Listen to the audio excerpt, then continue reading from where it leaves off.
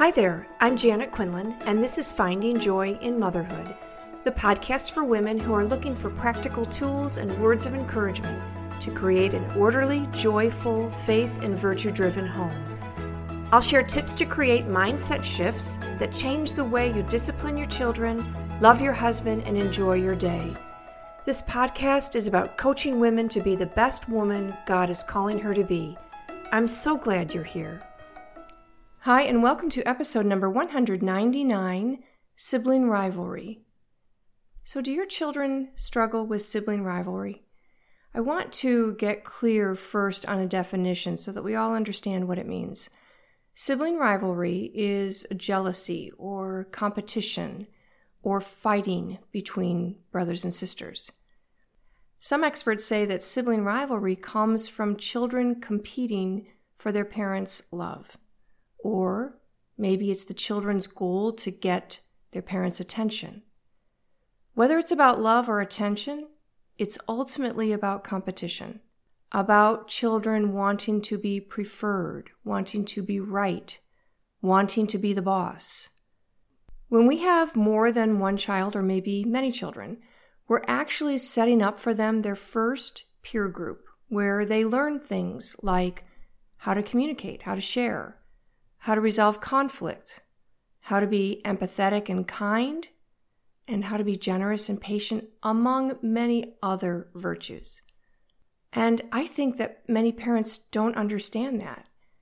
They don't see this group of children, siblings, no matter how small or how big, as their children's first peers. Parents don't understand that this is a convenient way for them, as the parents, to teach their children virtues and good social skills. And when the children are fighting or arguing, they think their children just don't get along, or their personalities are so different they can't get along. Not true. They don't get along because there aren't expectations that they will or should get along. If we don't make reasonable demands on their behavior in this first peer group with their siblings, they're going to have trouble getting along with others as well. So, the biggest way we reduce sibling rivalry is to teach our children how to get along. First, in creating and communicating our expectations of behavior and respect. How do they speak to each other? What tone do they use? Are they speaking respectfully to each other? How do they treat each other? Do we teach them to treat each other with empathy for their siblings and for others, and maybe for curiosity rather than impatience when their brother or sister behaves in a way that they don't like? In this peer group of siblings, we help them see the gifts and talents they have and learn to appreciate the gifts and talents their siblings have without a sense of pride nor competition. We teach them to stop comparing themselves. And we do that by saying, hey, God gave all of us different gifts and talents. It's up to us to discover our gifts and talents and really live them. Now, you can say all of this to your children in language that they understand at their age level, but it is so important to help children see that if everyone were the same, if we all had the same gifts and talents, we'd have a very boring world. We want them to appreciate and respect and like the gifts and talents of their siblings while they also recognize the ones that they have. In teaching our children how to get along, we teach them how to resolve conflict, how to listen to each other and work together to find a solution. If we want a home without sibling rivalry, we need to have a balance of attention and affection with each of our children. They need to see us love each of them for who they are without comparing them to each other. And sometimes this can be difficult when you have a difficult child. When you have a child who seems to get in conflicts more often with you or with others, and you have to correct him or her more, the other children still see that Johnny is getting more attention than they are, even though it's negative attention. Remember, children want our attention and they'll seek it either in a positive or negative way. On the other side of that coin is Johnny getting so much negative attention that he doesn't get the positive attention he sees his siblings get, which can stir sibling rivalry and probably make him act out more. So try to give Johnny proactive, positive attention so that he senses your connection and love and feels maybe more inclined to stop seeking your attention in negative ways. It's important to note that sometimes we unknowingly encourage sibling rivalry. I remember when I brought our 5th child home, and when I was coming home from the hospital, we came into the family room, me carrying the little baby, and number 4 looked at us and ran to the other side of the room and went face down onto the carpet and cried. And it was such a tender, sweet moment, but it also, of course, broke my heart. So I immediately called him over to me and had him sit with me and had him get to know his new sibling, because I realized that he thought there was a new baby in town and he was out, which of course wasn't true. So we have to be very careful about understanding our children's feelings from their perspective. We also can't compare our children, not even in our minds, not even with our spouse. And we certainly can't speak about our kids to others comparing them to the rest of their siblings. For instance, Johnny is the athletic one, or Mary is just so smart. When we label our children with a particular gift or talent, 2 things happen. First, we limit their growth in other areas. They think, because they've heard it from us, that they're smart. End of story. There's nothing else to discover here. We don't want to do that to our children. We want our children to find all of their talents. And the second thing that we do is we inadvertently tell the other children, you're not the smart one. You're not very athletic. Now, it's not what we've said, but it is the way our children interpret it. So be very careful about how you speak to your children about them and how you speak about your children to others. Children hear, and sometimes some of your friends may say to your child, oh yeah, you're the athletic one, right? We don't want to hear that. Or, oh yeah, I heard your brother is really athletic. And your child's like, wait, didn't she say I was athletic too?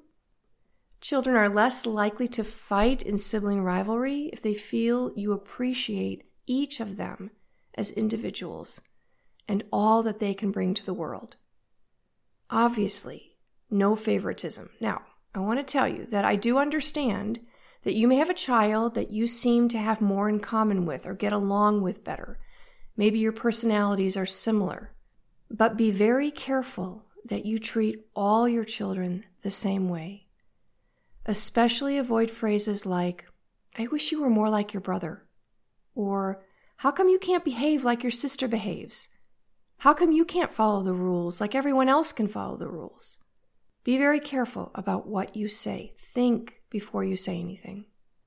Birth order or family dynamics can also contribute to sibling rivalry. So make sure that you don't put an older child in an authoritative position with younger children unless you clearly state they are in a particular role for a short amount of time.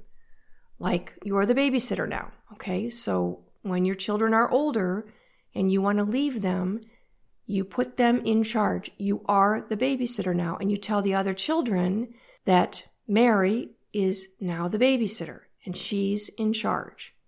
And with the other children listening, you turn to Mary and you say, I know that you're going to be very responsible with this role and you're going to treat everyone kindly and lovingly.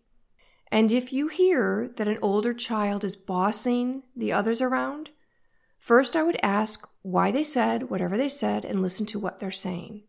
Try to hear the feelings behind the words. Let the child who's bossing around know that that's not the way to solve the problem, and ask what they think would be a better way to solve the problem, and maybe ask, what do you think consequences ought to be? We have grandchildren. Some of the grandchildren boss the other grandchildren around. It is pretty much inevitable. And what do I say to them? Hey, I'm the grandma, I'm the boss. And everybody knows that. In fact, when they come over, they will say sometimes to my husband, Grandma's the boss here. And he'll be like, yeah, you don't know the half of it. Anyway, make it clear to your children who the boss is and who the boss is not.